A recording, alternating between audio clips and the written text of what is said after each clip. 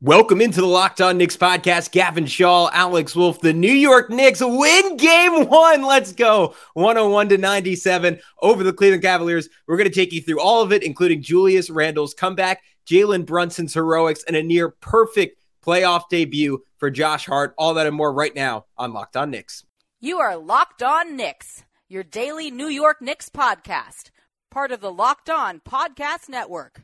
Your team every day. And I think we see Willis coming out. There he comes right now.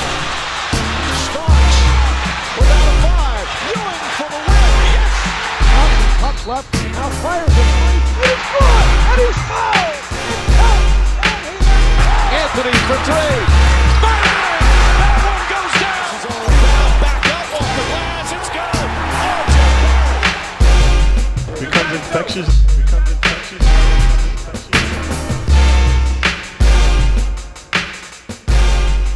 You are Locked On Knicks, your daily New York Knicks podcast. I want to thank you for making Locked On Knicks your first listen. Or maybe, I don't know, maybe we're your second listen tonight. You know what? If you're tuning in, I don't really care. We really appreciate you joining us. But generally, for making us your first listen today and every day. I'm Gavin Shaw, your favorite play-by-play broadcaster's favorite play-by-play broadcaster. He is Alex Wolf, editor-in-chief of The Strickland, the greatest Knicks website in the whole wide world. And we are live right now on YouTube. So if you are tuning in, please throw us some comments, throw us some questions. But Alex, man, what an incredible win for the Knicks.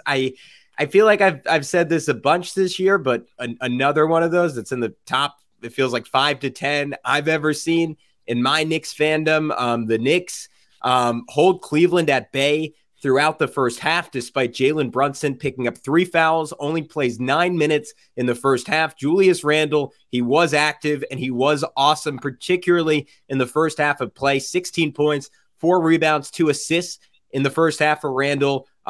Didn't really look like he missed much of a beat. Tibbs subbed him out a little bit earlier than he typically would, maybe just for conditioning reasons, maybe so he didn't overexert himself early in this game. But man, Randle did everything possible to keep the Knicks in the game. And then the second half was the Villanova boys show. Jalen Brunson, Josh Hart, Brunson hitting big shot after big shot down the stretch. Josh Hart, maybe I'll just say he did have probably the best game of anyone on this team. 17 points, 10 rebounds, 8 for 11 from the field. A three-pointer in the final 2 minutes to beat the shot clock buzzer that I don't think the Knicks would have won without it. I believe, if I'm remembering correctly, made it 97-93. I know we're not supposed to use this language, but I think playoff basketball warrants it. A big ball shot from Josh Hart for a guy who was shooting 30% from three for the majority of the season. And then the combination of Brunson and the offensive rebounding of Hartenstein and Randle, Alex, just enough for the Knicks to win down the stretch. Yeah, I mean, you got to start with Brunson, obviously, although really they owe so much to that rebounding too. There's just so many, it's like tough to pick one MVP or like one player. This was like really the consummate team effort that you hope to see from the Knicks, and kind of what we talked about when we did the stream earlier, where we talked about the depth and how the depth could work in the Knicks' favor. Like every single player that touched the floor for the Knicks in this game made an impact at some point.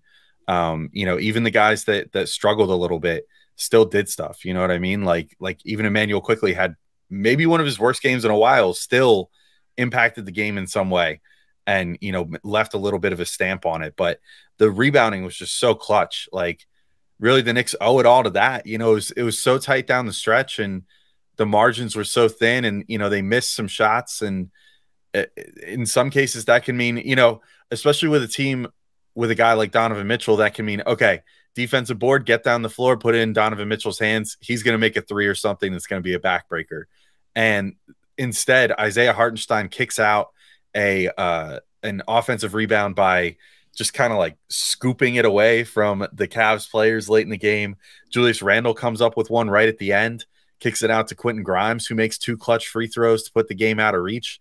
I mean, this just felt right to your point, like so monumental. I don't know. It's just so fun. It felt like, I mean, I guess now we kind of know what the Hawks fans felt like 2 years ago, winning like this backbreaking game one on the road that just felt like a real tone setter. Like I think my biggest takeaway from this game is that the Knicks played kind of a crappy game overall and they still won. I mean, this is like, I think honestly, this was about as bad on the overall that we've seen the Knicks play in like 2 months. Like they couldn't make threes.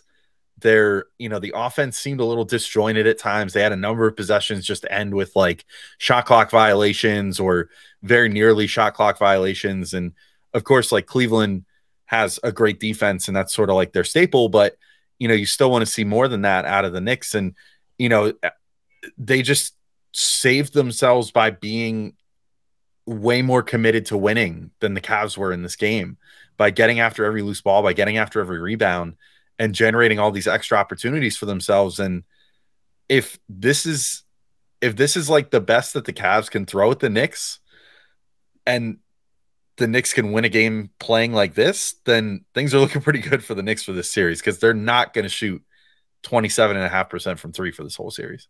Yeah, I think I'd push back a little bit, right? Because you're almost grading on a curve, right? For the playoffs. Like it's kind of for me to make an analogy that maybe 10 people watching will appreciate. It's almost like, in Dragon Ball Z where Piccolo would always wear like the weighted gear. Like it feels like that. Like everyone was going through the mud. Like you could tell that Emmanuel quickly, like obviously people can reference his rookie year, like didn't really play much. Hasn't gotten a lot of playoff experience. Certainly in the context he's in now. He played you want to talk about worst game in 2 months, like that first half, and then he barely played in the second half. That first half was like the worst I've seen him play in about 50 games. And maybe there's some horrific game that I'm misremembering, but man, he was terrible. Quentin Grimes was just like, I mean, he hit the two clutchest free throws of the entire season, right? Yeah, Kim Jennings agrees with us. We played bad and we still won. But outside of that, like Quentin Grimes, a guy who's been the best 3-point shooter in basketball, had 2 in a row, one of them completely wide open and missed them both, like just skimming front rim. Like you could tell that he didn't totally have his feet under him yet. Obi Toppin looked scared, whatless in the first half, and then rebounded to have a game-changing third quarter with 7 points in the third quarter. RJ Barrett just 2 for 12. Barrett, Grimes, and Quickly combining to shoot some quick math here, 3 for 21 from the floor in this game. And yet, to some extent, Alex, I think that just is the nature of playoff basketball, particularly with a young team. I mean, when you just look up and down this roster, like who has substantial playoff experience in their career? It's Jalen Brunson, and that's really where the list ends.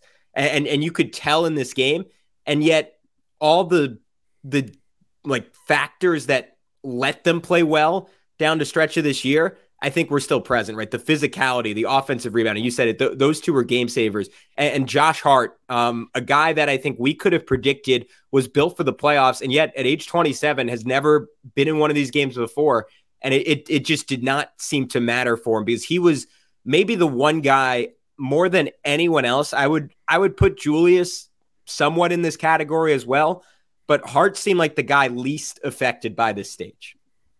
Yeah, I think so too. And you bring up the fact that the Knicks are a young team. I guess it bears mentioning that the Cavs are a pretty young and pretty unplayoff tested team too. I mean, it kind of showed that like Donovan Mitchell is the only guy on this team that's consistently been to the playoffs in his career, because he was the only one that seemed just kind of ready for the stage on their team.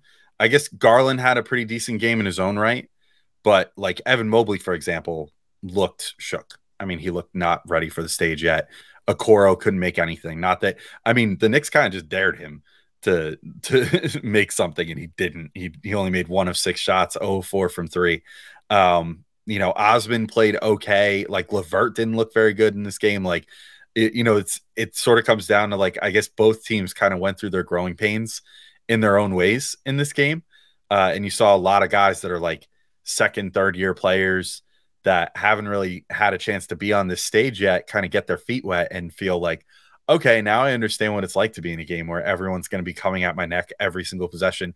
And, or like in the case of Okoro, like blatantly daring me to shoot in a very big moment and, making me, make shots that I normally struggle to make. And now I'm extra going to struggle to make because it's such a big stage. But yeah, to your point, like Hart was amazing. 17 points, 10 boards, 2 assists. Like he just had endless energy. He did exactly what we thought he was going to do with those 10 boards, like just came in and snatched them right out of the hands of so many guys and was just in the thick of every single play, and then was starting transition. And that was, when the Knicks got out in transition, and I hope that like this is what can get Emmanuel quickly going in the next game. This could get Obi Toppin even more going in the next game. That's what could get RJ Barrett going in the next game. I hope that they embrace transition more, because the transition was so key to making the Cavs uncomfortable, I feel like. And Josh Hart, as usual, is like right at the center of that, because he'll just get one of those defensive rebounds and run coast to coast.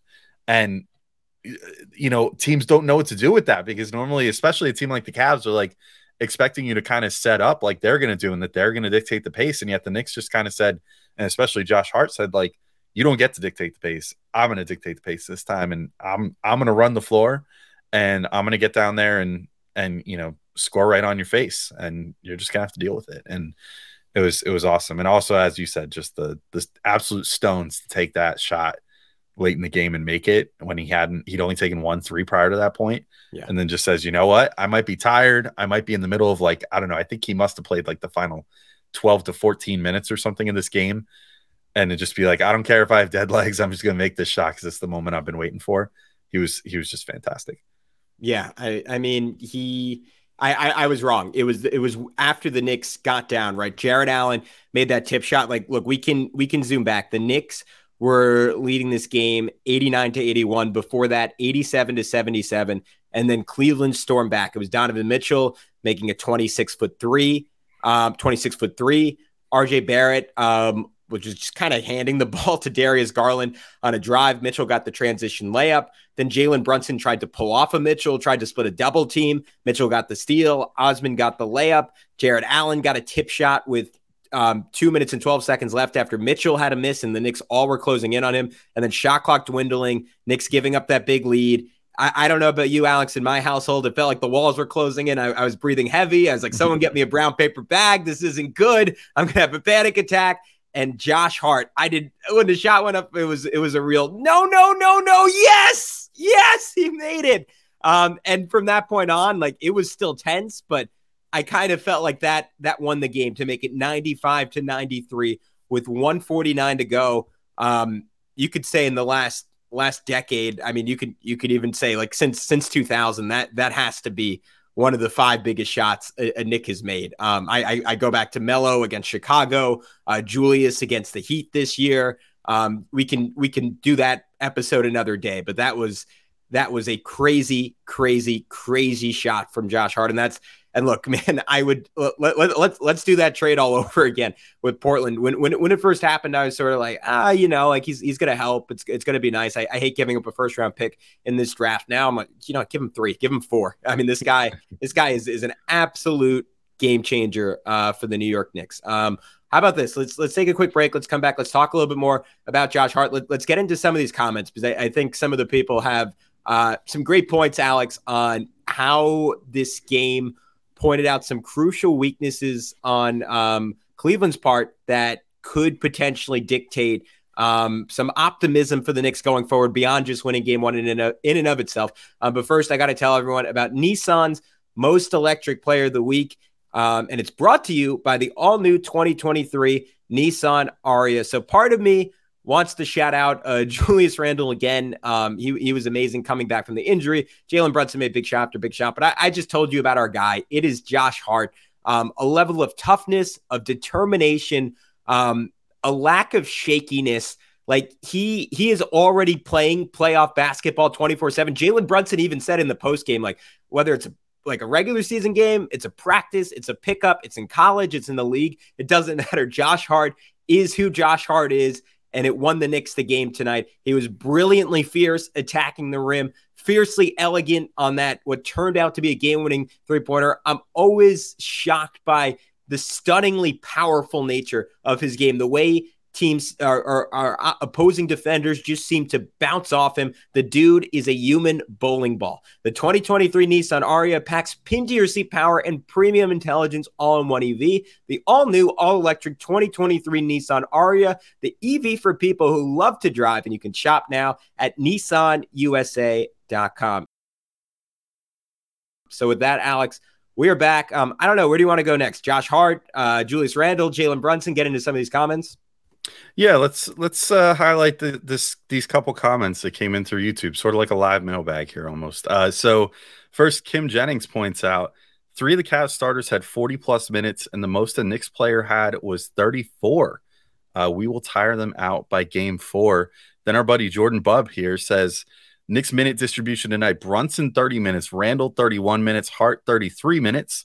Cavs minute distribution tonight: Allen 43 minutes, Garland 43 minutes, Mitchell 44 minutes.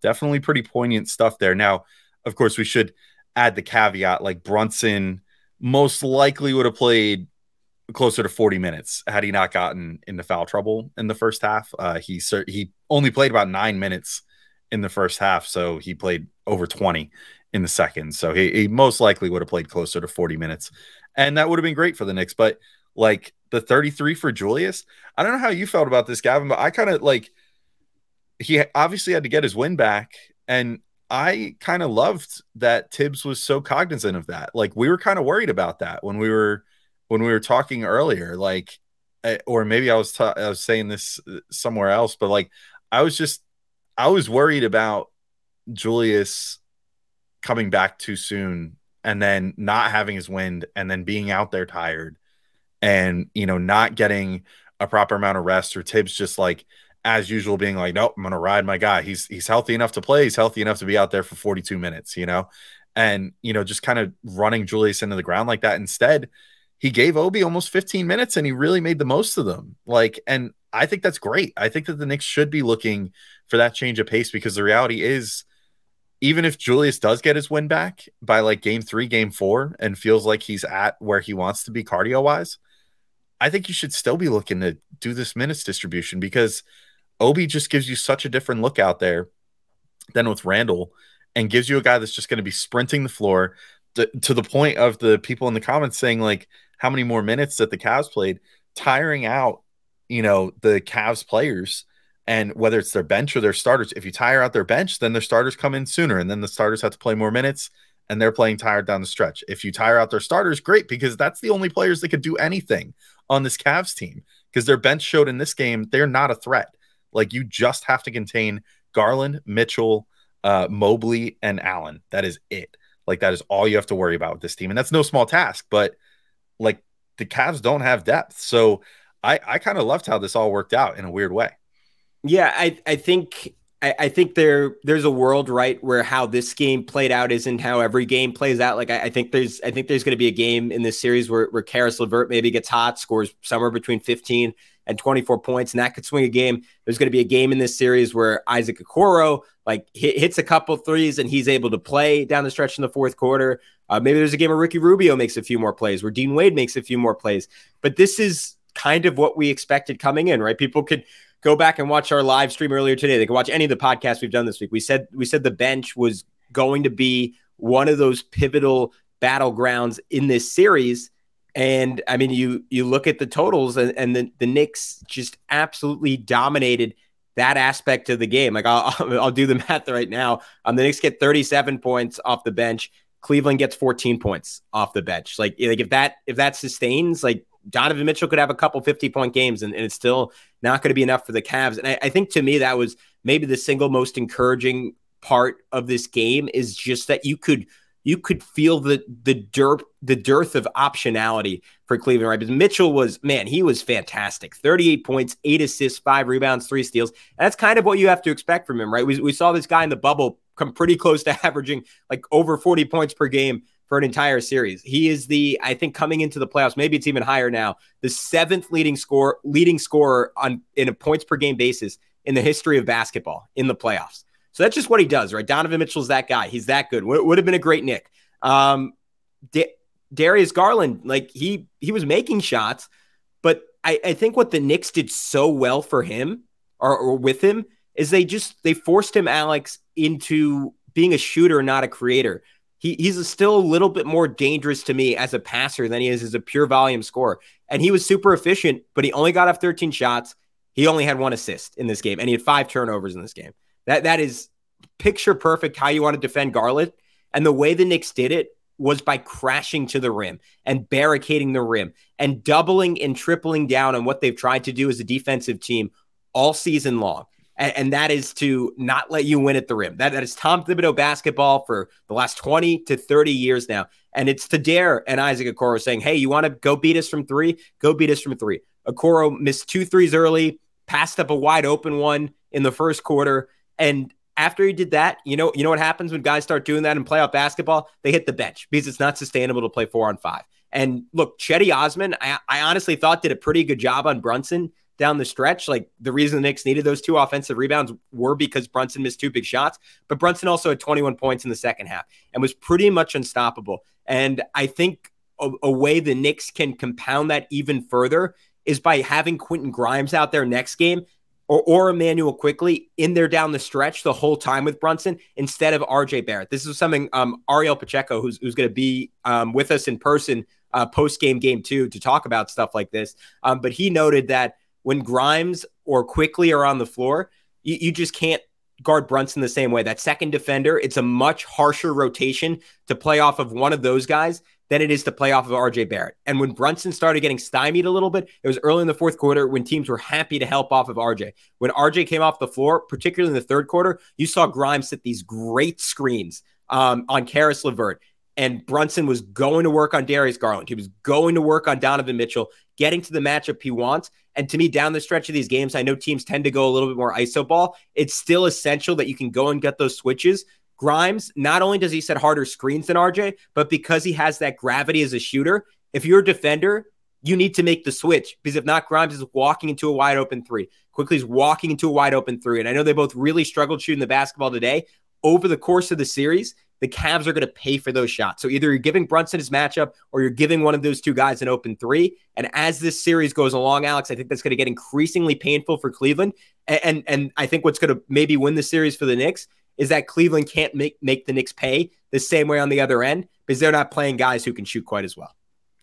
Yeah, and it just speaks to the depth once again. I feel like we're going to be talking about the depth a ton throughout the course of this series. But to your point, like, none of those 3 guys, Quickly, Grimes, Barrett, those are like the 3 guys that are assuming that Josh Hart plays as well as he has and is probably going to occupy the nominal 3 spot or whatever you want to call them, the 2. I don't know. Doesn't really matter. But one of those 2 wing spots, if he's going to be closing games there, presumably you're going to have Grimes, Quickly, and RJ fighting for that second spot, along with having Brunson, close the game at point guard, Randall at power forward, and either Mitch or Hartenstein at center, which I'm sure we'll talk about in a second too. But, all 3 of those guys were not particularly good shooting the ball, but all 3 of those guys have shown that they can shoot the ball. Unfortunately, after this game, I think RJ probably made the least good case for himself because, yeah, to your point, like, he just did not look confident. Like, I can't remember the last time that I saw him be quite that tentative with the ball. Like, there was one possession where he just got it and he had for him a pretty wide open 3, as someone was closing, but they were far away enough that he easily could have gotten it off clean. And yet he still just kind of paused for a second. And in that half second of processing where he couldn't decide if he wanted to take the shot or not, the defender closed more. Then he had to put it on the floor. And he ultimately didn't wind up taking a shot. He just kind of drove into the teeth of the D, didn't have much of a plan. I don't remember how that possession wound up ending. I think it just ended with a miss from someone else shooting against a short shot clock. But, it's like you can't have that sort of hesitation. And that's the same stuff we saw out of Okoro too, right? Which is why he kind of got played off the floor. And it's a shame because I really loved what I saw out of RJ otherwise. Like, I thought that his decision-making was good. He was moving the ball really well. He was being, active with the passing lanes and was stripping guys and stuff. Like, he had 4 steals in this game. Like, I thought his defense was good. And I thought that he all in all was playing a pretty good game, but yeah, you can't down the stretch have someone on the floor that just can't shoot. It's been proven time and time again in the NBA. Like, that just doesn't work.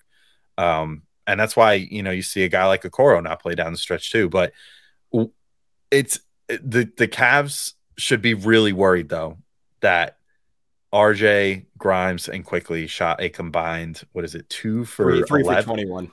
3, 2. Well, I was gonna say 2 for 11 from 3 Yeah. in this Okay, game. yeah.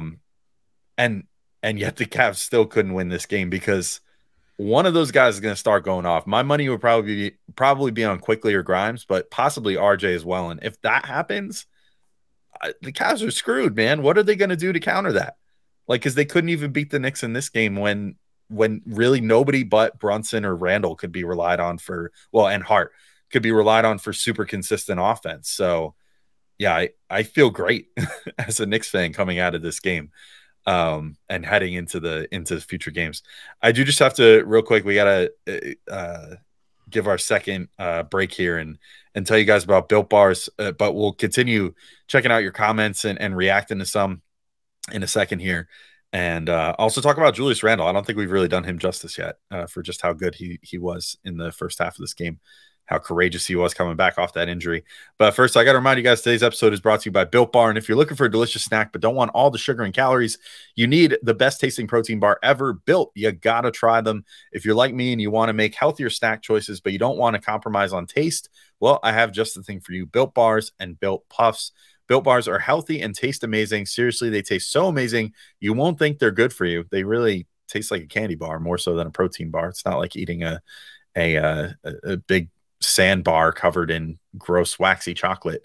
It's like eating a chewy chocolate covered candy bar because they're covered in 100% real dark chocolate. That is right, real chocolate. And they have unbelievable flavors like churro, peanut butter brownie, and cookies and cream. I'm really not sure how they do it too, because they have amazing macros, just 130 calories and 4 grams of sugar, but a whopping 17 grams of protein per bar. And now you don't need to wait to get a box. For years, we've been talking about ordering Built Bars at Built.com, but now you can get them at your local Walmart or Sam's Club, while you can still get specialty bars at Built.com. That's right. Head to your nearest Walmart today, walk to the pharmacy section, and grab yourself a box of Built Bars. You can pick up a 4-bar box of cookies and cream, double chocolate, or coconut puff. And cookies and cream, definitely one of my favorites. And if you're close to Sam's Club, run in and grab a 13-bar box with hit flavors brownie batter puff and churro puff. You can thank me later. All right, Gavin, we're back in and continuing talking about this awesome win, 101-97. The Knicks beat the Cleveland Cavaliers. And I mentioned Julius Randle before the break, but I'll throw it to you. Who do you want to highlight next? Because there's still a lot of meat on the bone here, I think, for us to go off of. Yeah, I wanted to your point and to other people's points. I just wanted to like balance it out on RJ a little bit, because man, I thought the start that he had to this game was awesome. And maybe this is just kind of like inherent to playoff basketball, but for so many guys on this team, right, it was a tale of two halves. I thought RJ, even though he didn't shoot well, had an incredible first half. I thought Julius Randle had an incredible first half. I thought both had their issues in the second half. I thought Mitchell Robinson had one of his worst halves of the season in the first half. And then I thought he was amazing in the second half. Obi Toppin, non-existent in the first half. Incredible in that third quarter. Like, we can go on and on and on with these guys, but it's maybe just like in a big picture sense, the story of this team, that guys lifted each other up. But more specifically on RJ, I mean, the start that he had to this game defensively, like setting the tone, helping the Knicks get out to a 9-2 lead. I mean, shutting up that Cavs-centric crowd early on in this game. He was just super aggressive, playing the passing lanes, like chasing Darius Garland, tipping a pass away, sprinting the floor hard, slipping it to Julius Randle, got him a wide open 3. And you saw Randle kind of hesitate, and then just no one was near him, and then he drained it. And I think that initial shot kind of like let Julius know, like, all right, I'm good enough to go. I'm ready to play. Like my shot's not gone, even if I'm not quite at full speed, not at quite my athletic peak yet. And then he had another one, like him and Randle had this really smart trap, and I'm not sure if it was called by Tom Thibodeau on the sideline or what it was, but they just poked it away from Darius Garland on a pass when he tried to throw it over RJ. Randle ran the floor, got a layup.